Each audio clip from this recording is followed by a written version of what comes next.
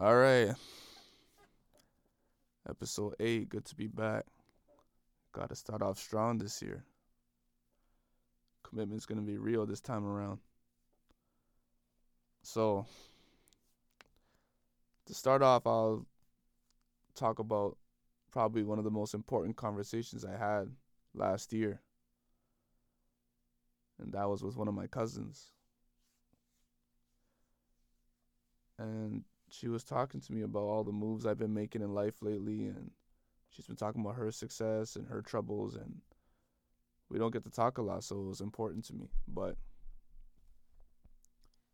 she told me something that I related to a lot, and that's when we sort of realized we connected more than we thought, is she believed that she was the glue to her family, that she needed to act and behave a certain type of way to keep the peace, to keep the bomb from exploding.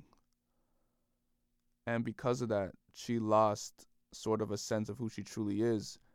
And now when she sees that person, herself, who she actually is, she's scared to become that person, to live in that skin, because how will everyone else react?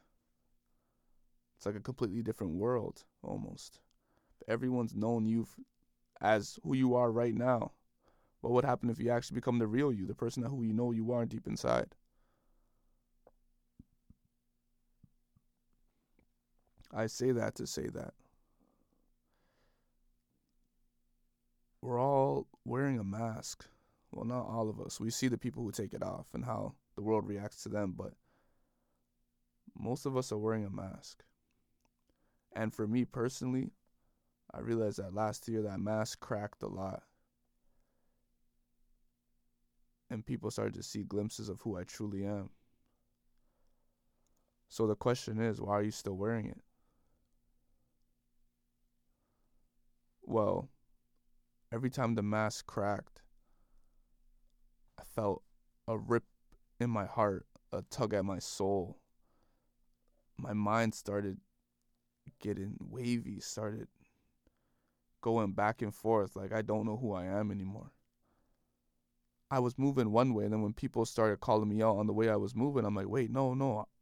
I was getting mad at that person too. Like, what is that person doing? Now I'm still me, and it's a duality. Like, you have to choose. When are you going to decide to take off the mask? When are you going to decide to live life who you truly are? I was thinking of how when you have intrusive thoughts and you're overthinking of all the bad things that could happen all the time, living in the future, where if all these negative things are going to happen in the future, why bother now? If living my life means that I have to be alone, why do it?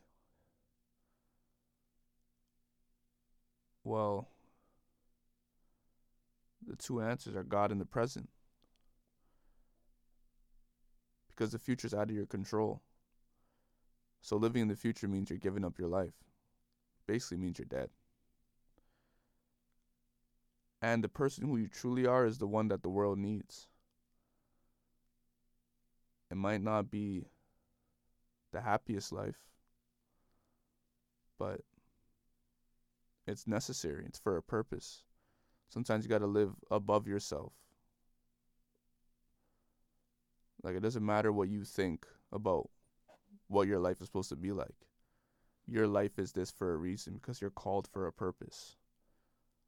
So it's either you live in that purpose or you die for the system.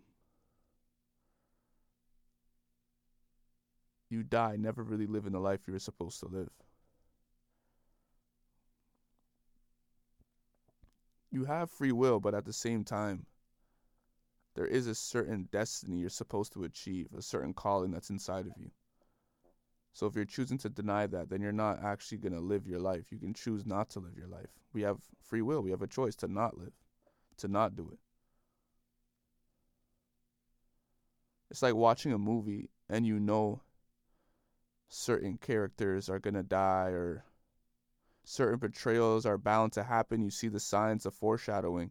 So you try to pause it or rewind and go backwards. And it's like you keep delaying it. But once you press play, once you continue to advance, those things are bound to happen. You see it coming. The distance between family members, the breaking off of friendships, relationships. Woman who, looking back, you were like, that was necessary.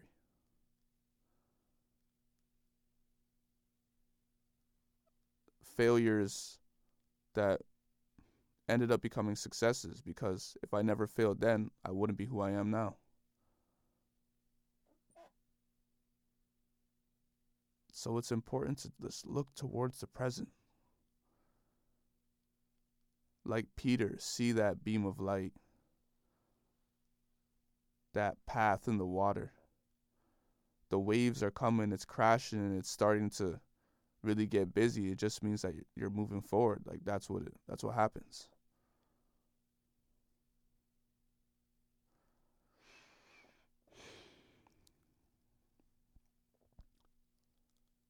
Honestly,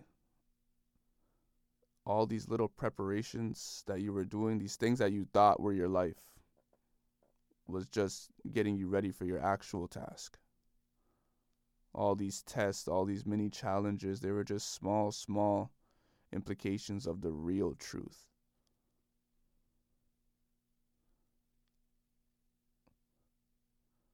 Once you take off the mask, it's game on.